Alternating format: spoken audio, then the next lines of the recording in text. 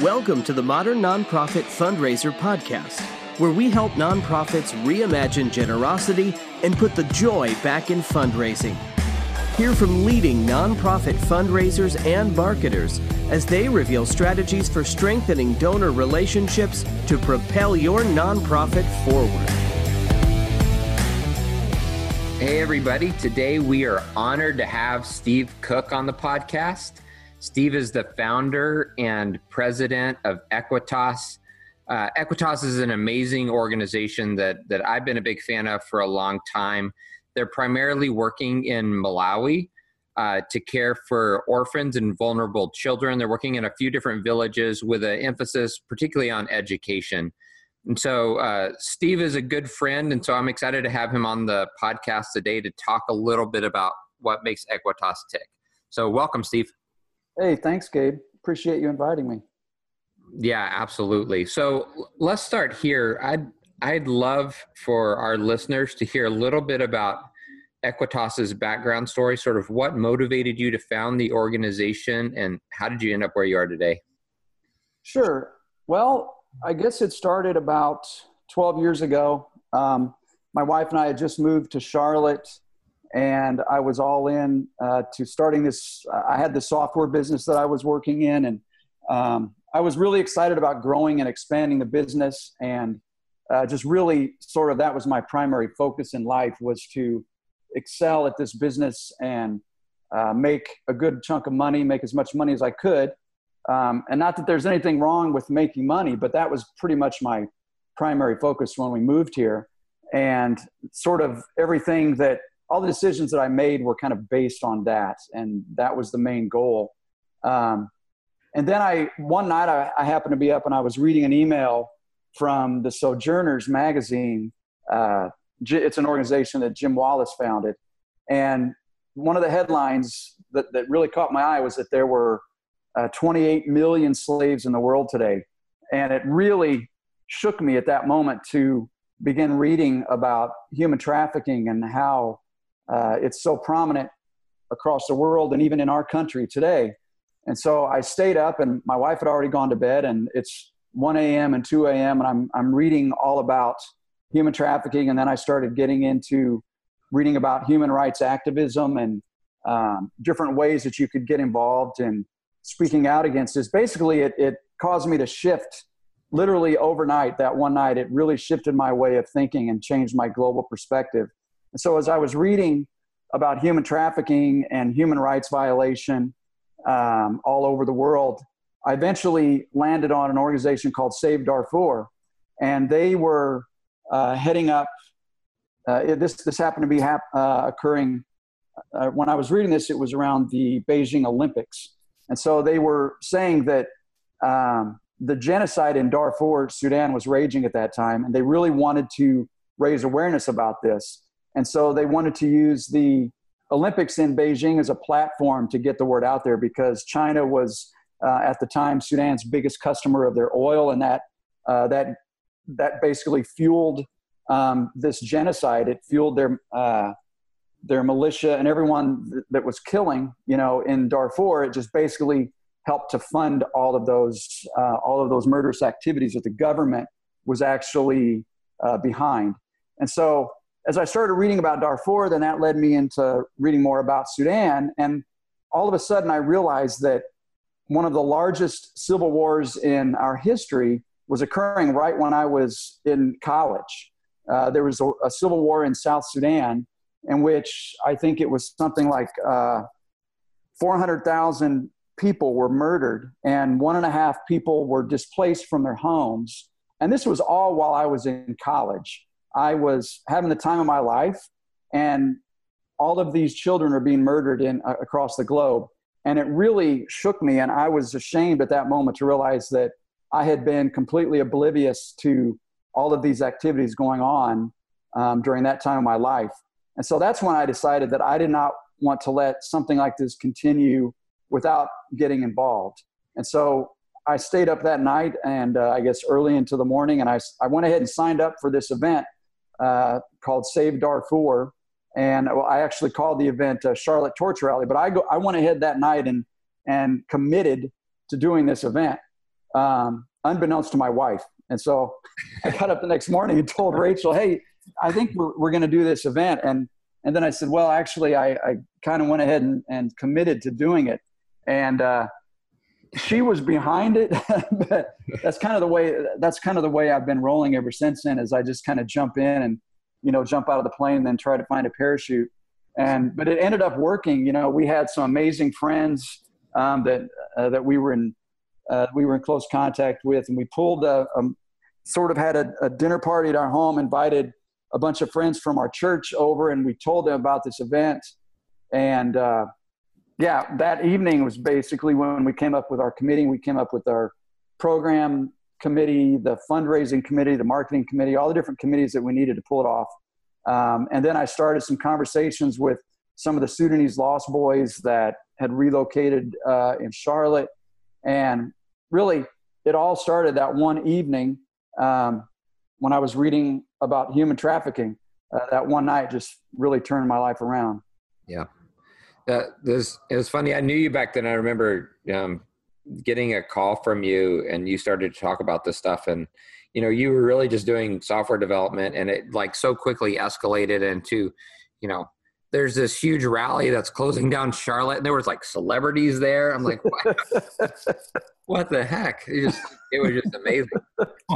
Yeah. Liam, Lamont Hebert, the lead singer for 10 Shekel Shirt, he came, he brought his band and they performed. And John Prendergast, who used to be an advisor to the Clinton administration, he came and spoke. We had a lot of the Lost Boys that came and performed. And yeah, it was an amazing day. It was much larger than I had hoped that it would be, and really successful. I mean, we were able to raise enough money to send some clean water and some medicine to the refugees there and across the border from Sudan into Chad. And then we were able to support some of the Lost Boys here in Charlotte with their college education. And that was what really opened my eyes to, wow, it's actually possible as a software developer. It's actually possible to pull something like this off on the side, and that's what motivated me to continue going with Equitas. Now, originally I thought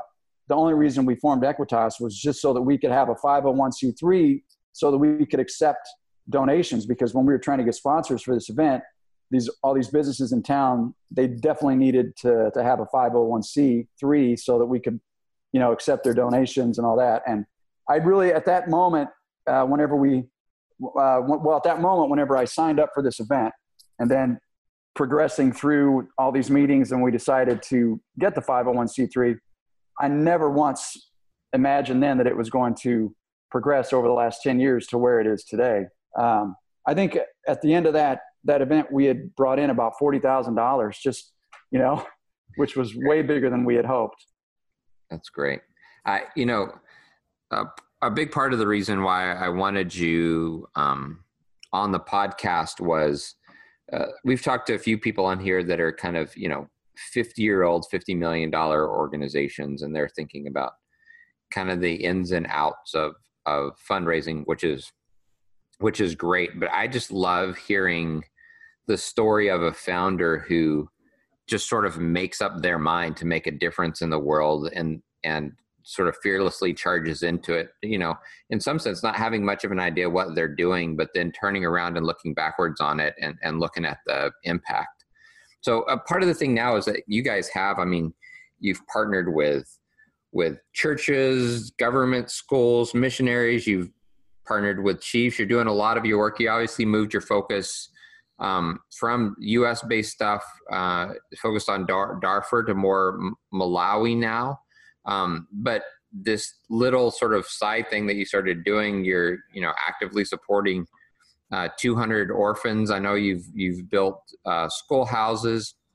So I'd love to hear you talk a little bit about where Equitas is now and kind of what your passion is at this point.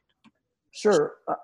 After the event that we had, I knew then that I wanted to do something to help orphans. I just knew that after meeting these Lost Boys in town, it just broke my heart to hear some of their stories. They have horrific stories, children going through things that no child should ever have to endure. And that just broke my heart. And I decided then that I wanted to help orphans. And so I tried to get into Sudan. And the only way that I could get in was to fly in a cargo jet, to sneak in across, to fly into Chad, and then under cover of darkness, sneak across the border with rebel soldiers and a couple of other guys that I was going with, a photographer. That was the only way I could get into Darfur. And, you know, that didn't exactly thrill my wife. And so we put that off. That ended up never happening. But at the time, my brother-in-law was the country director in Malawi for SIM. And so I started a conversation with him, and he said, you know, there's, in a country of 15 million people, there's over 1 million orphans here in Malawi. And so he said, why don't you come over here and check out the situation, you know, find out what the needs are here. So I started doing my research, reading about Malawi, learning a lot about it. At the time, I think something like 1 in 8 people had contracted HIV or AIDS, and it was really destroying their workforce. It was destroying families, tearing families apart. And so I said, well, I definitely need to go there and find out what's going on. And I read a book that Bono had written about an orphanage or a hospital in Malawi that he had gone to. And, you know, I said, well, there's definitely a need here. So I went there, and we met with community leaders. We met with some pastors. We went to, I think, 3 or 4 different villages and met with the chiefs to find out what sort of needs they had. And it became immediately apparent to me that education was a huge need there. They had 75 orphans at the time who were unable to go beyond elementary school, because elementary school in Malawi is free, but high school is not. So they had 75 orphans in the SIM program that they simply did not have any funding for. So when I was there, I said, all right, done. I took one of my board members with me, and we said, well, we can raise enough money for 75 children. You know, it's like $300 a year for one, you know. And so we said, well, we could definitely do that for 75 students. So we came home, and we had 2 fundraisers in homes. And with just those 2 fundraisers, we raised enough money for those 75 students. And that was extremely exciting to me. So I thought, man, maybe we need to do more, you know, man, maybe we need to, who knows what we can do. So there's a handful of very influential people in my life that I've met with over these last 10 years. And one of them is Vernon Brewer. He founded an organization in Virginia called World Help. Several of my board members, my wife used to work for World Help. I had done some development for World Help as a contractor. And so I knew that Vernon Brewer was a man who could speak into my story. So I had lunch with him, and we sat down, and I kind of told him about this. And he said, well, man, what's your BHAG? You know, he said, you've got to have your big, hairy, audacious goal. If you don't have one of those, then why are you doing this? So it really made me think. And he said, well, basically from what you've told me about these fundraisers, it's telling me that you can do more. So I went home and talked to my wife, and I said, well, I think we need to start doing more. We need to start drilling wells. So I started reading about how to drill wells, you know, what are the other organizations in Africa that are drilling wells? And I found a couple organizations there that are on the ground and that can oversee the projects. And obviously this is a side thing for me. You know, I don't have the resources to oversee a project like that. So we partnered with some organizations that were there, and we drilled, I think, about 8 wells. We repaired a couple. We built some more hand dug wells. And I really started getting into the water aspect of all of the need in Malawi there. The government had promised to build so many wells all over the country per square. I don't remember how many square kilometers, but they had promised to do that. And it just wasn't happening. And so I said, well, this is a huge need. And I saw people drinking out of holes, you know, that they had just dug in the ground with shovels. And they were basically drinking water that the cattle were walking through. And the water was filthy. And so I said, all right, we're going to start drilling wells. And then I found out that they had a potential for some income if they had this garden. It was 2.5 acres, I think, is what 1 hectare is. And so they said, well, we've got this garden, but we don't have any way to irrigate it. There's not enough rain here. And so I found a missionary there who, his son is an engineer, and he had designed a solar-powered irrigation system that could water all of the crops on this 2.5 acre plot of land. And so I said, oh, that's perfect, man. We can do that. So we raised enough money for the solar powered well, and we put some roads in, and we put culverts under those roads, and we bought them some oxen and a cart. And so then I said, oh, wow, this is great, man. We're exploding. We're getting to the point now where we've got wells. We can do this community development, and we can start partnering with other villages. And so then I started thinking much bigger. And again, this is just me doing this on the side. And so I had the annual board meeting, started laying out my plans for the future of Equitas. And just right before that meeting, I had started reading about fistula repairs. And I don't know if you're familiar with fistula repairs, but I read about that. And for like $200, doctors can go in and perform a fistula repair. And I said, all right, we're going to start going into Libya, and we're going to start performing fistula repairs. We can pay doctors to do that. And so I started drawing all this up on this big board, and the board all just looked at me like I had three eyes. And they said, I don't know what are you smoking, but you're going to be burned out in less than 2 years. Mm-hmm. If you try to accomplish all this. You need to stick to one thing. You need to do one thing and do one thing well. So my board, I respect every member of my board highly, and they all really speak a lot of wisdom into my life, and I depend upon them in a tremendous way to direct me and guide me. And so at that time, I had just finished reading Toxic Charity. Mm-hmm. And that book, hands down, has been the most influential book in my way of thinking in regards to how I engage marginalized people and how I engage needs across the world, and how I can partner with these marginalized people, not go into their communities with my own Western ways of thinking, but I go into their communities and partner with them and figure out a way to work with them. And so after that board meeting, we decided that we were going to stick with education, because we had been successful. At that point, we had 200 orphans or vulnerable children, which UNICEF defines an orphan as having lost one or both parents. And so a lot of these children were considered orphans, even though they still had one parent, but they had 8 siblings. So they were still considered vulnerable. So we decided that we were going to devote all of our energy, all of our resources to education. And I had been sitting on the sidelines the first 30 years of my life.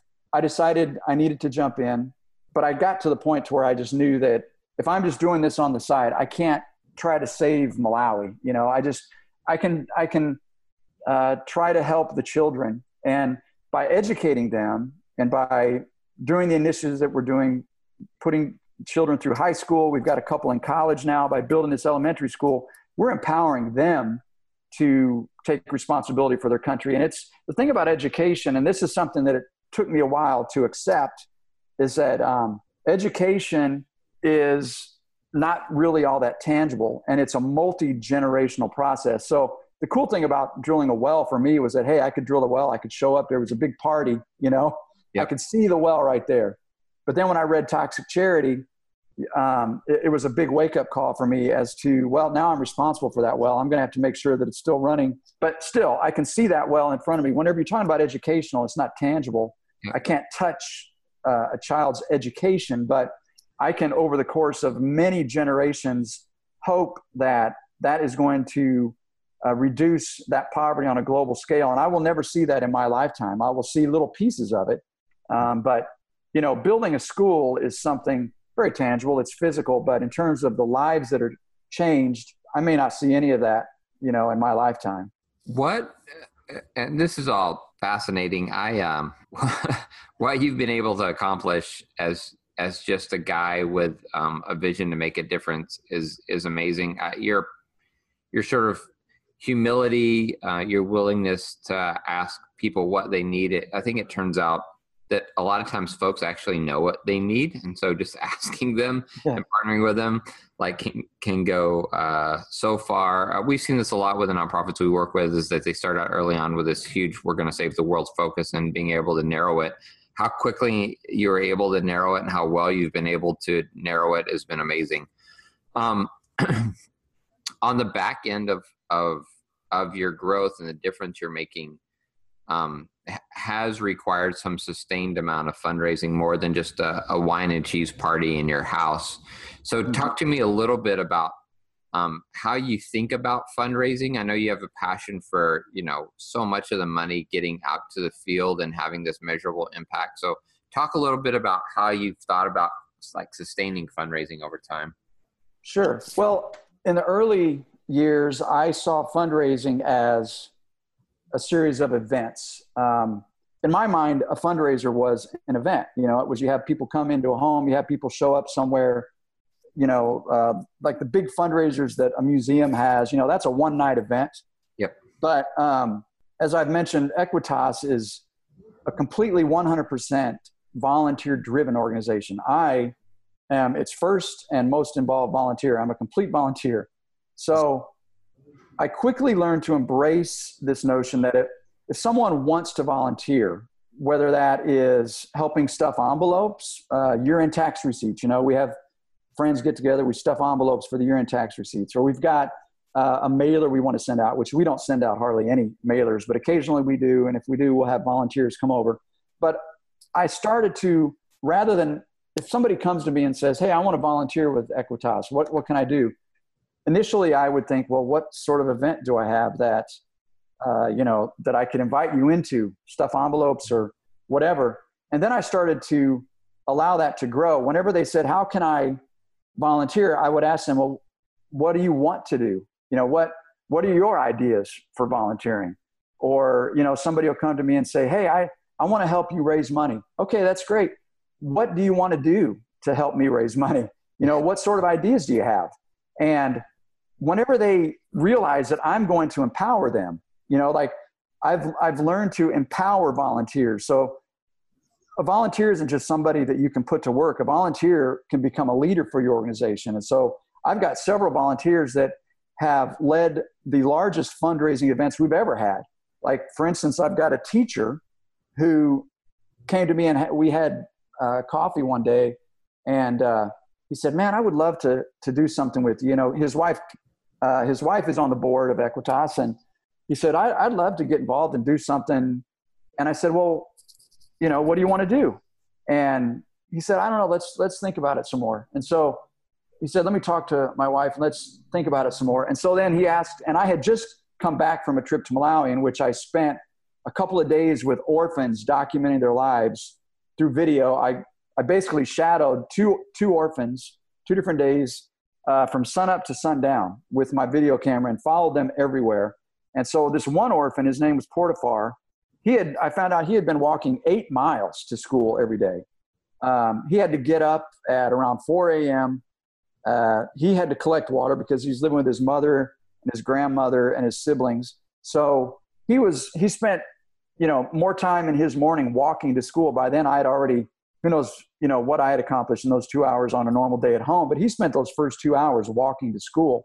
And so I was telling this story to this teacher, and I could see something light up in his eyes. He said, dude, that's what I want to do. I want to hold a fundraiser at my school where the students walk the same distance that your students walk to go to school. And so I said, that's great, man. I said, you take it, you run with it, you do whatever you want to do. I'm here to support you. You let me know whatever resources you need. He organized the entire event. He organized assemblies at his school. He put together all the print. He's helped the students create GoFundMe pages. We ended up that first year raising, I think, $9,800. He's done it 4 years in a row now.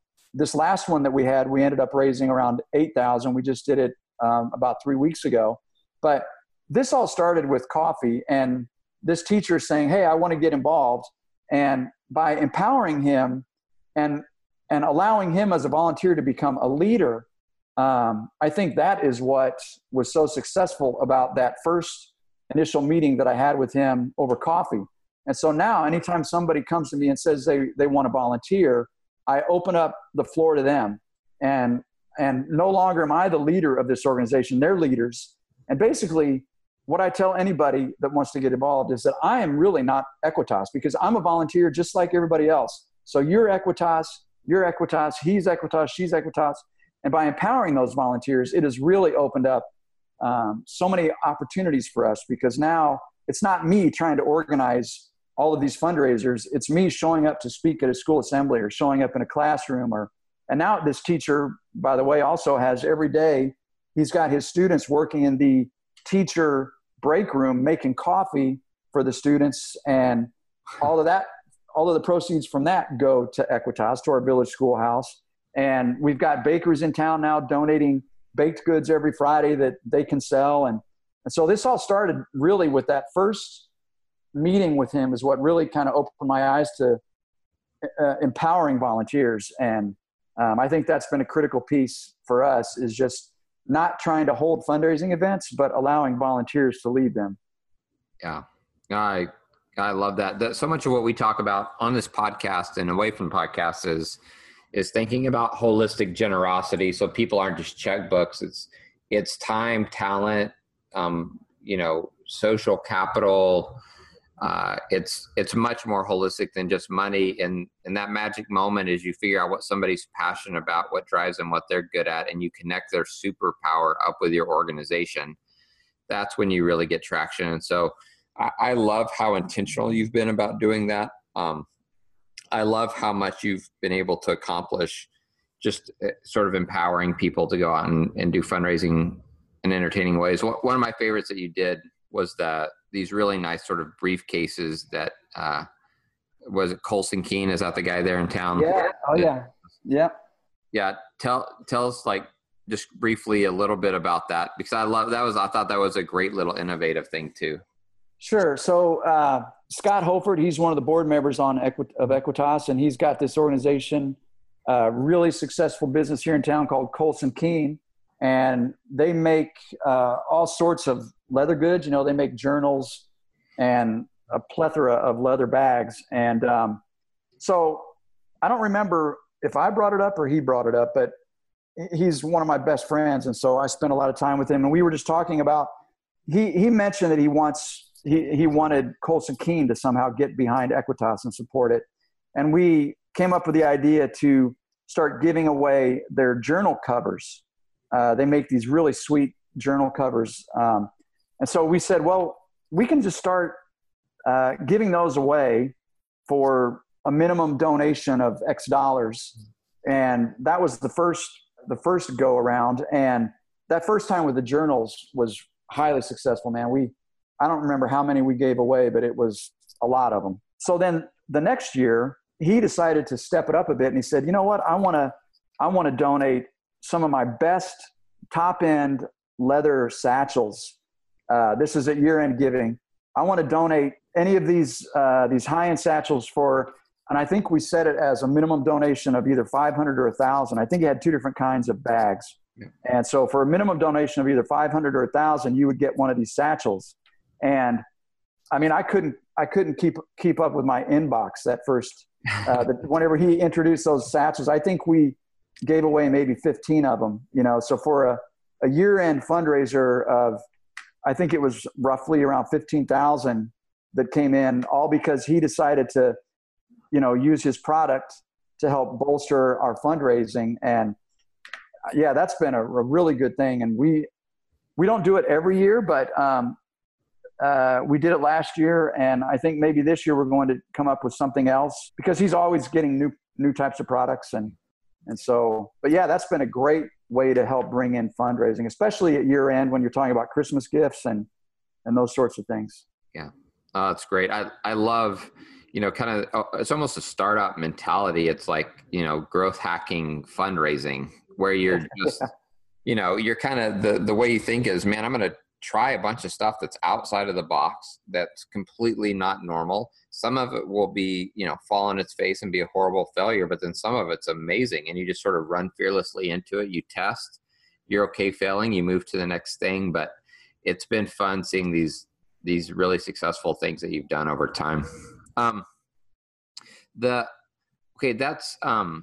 was sort of it, because those are the big questions that I wanted to get through. And it's just amazing to hear your story. We usually end these things with a little lightning round, just a few questions to get through. Is it okay that if I kind of just do a quick drill on a few questions here?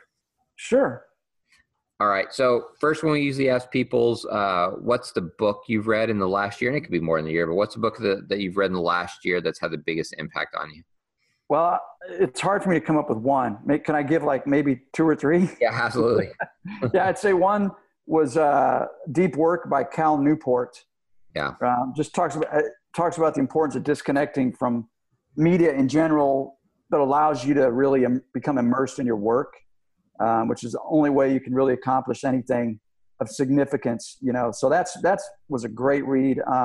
Winning the Story Wars by Jonah Sachs was a good one too, because Equitas really, we're all about storytelling and telling personal stories related to our work in Malawi. And so that was a good one.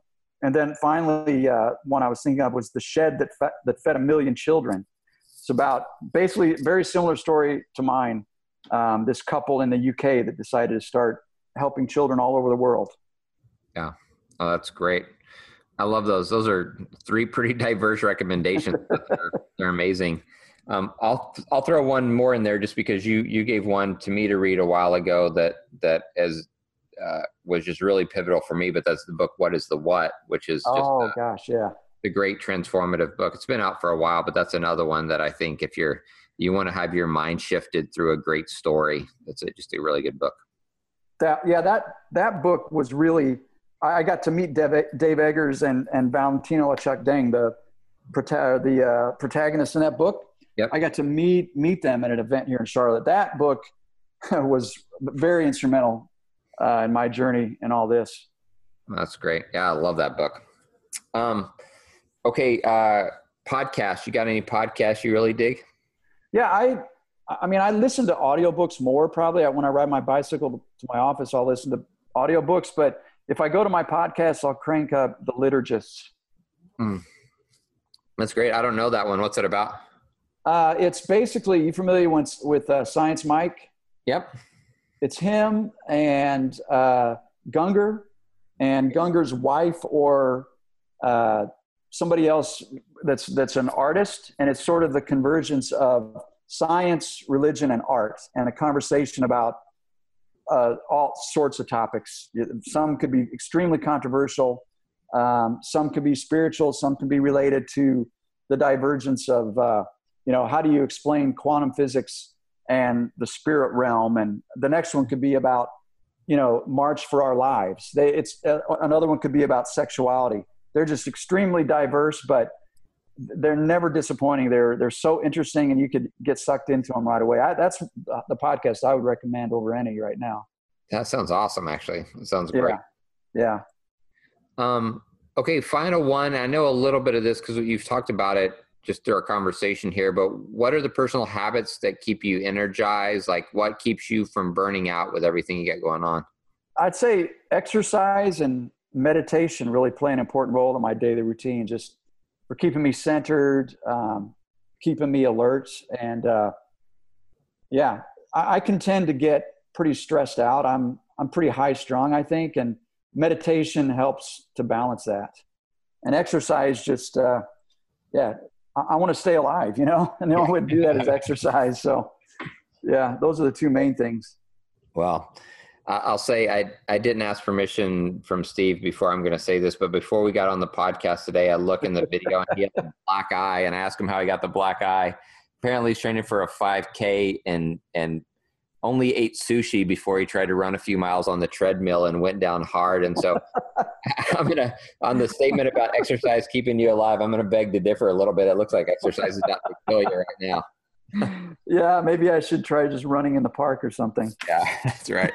Or at least get a few more carbs in me. Yeah, that's right. Well, Steve, it has been amazing to have you on today. So glad we got to have this conversation. Thanks so much, and congrats on everything you've accomplished at Equitas. Oh, thank you again, Gabe. I appreciate it.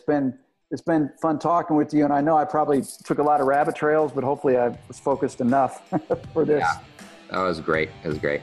All right. Thanks, man. Thank you. We hope you enjoyed today's episode of the Modern Nonprofit Fundraiser. The podcast is brought to you by Virtuous, the CRM and marketing automation software helping charities raise more money and create more good. Be sure to rate and subscribe. For more resources, head to virtuouscrm.com.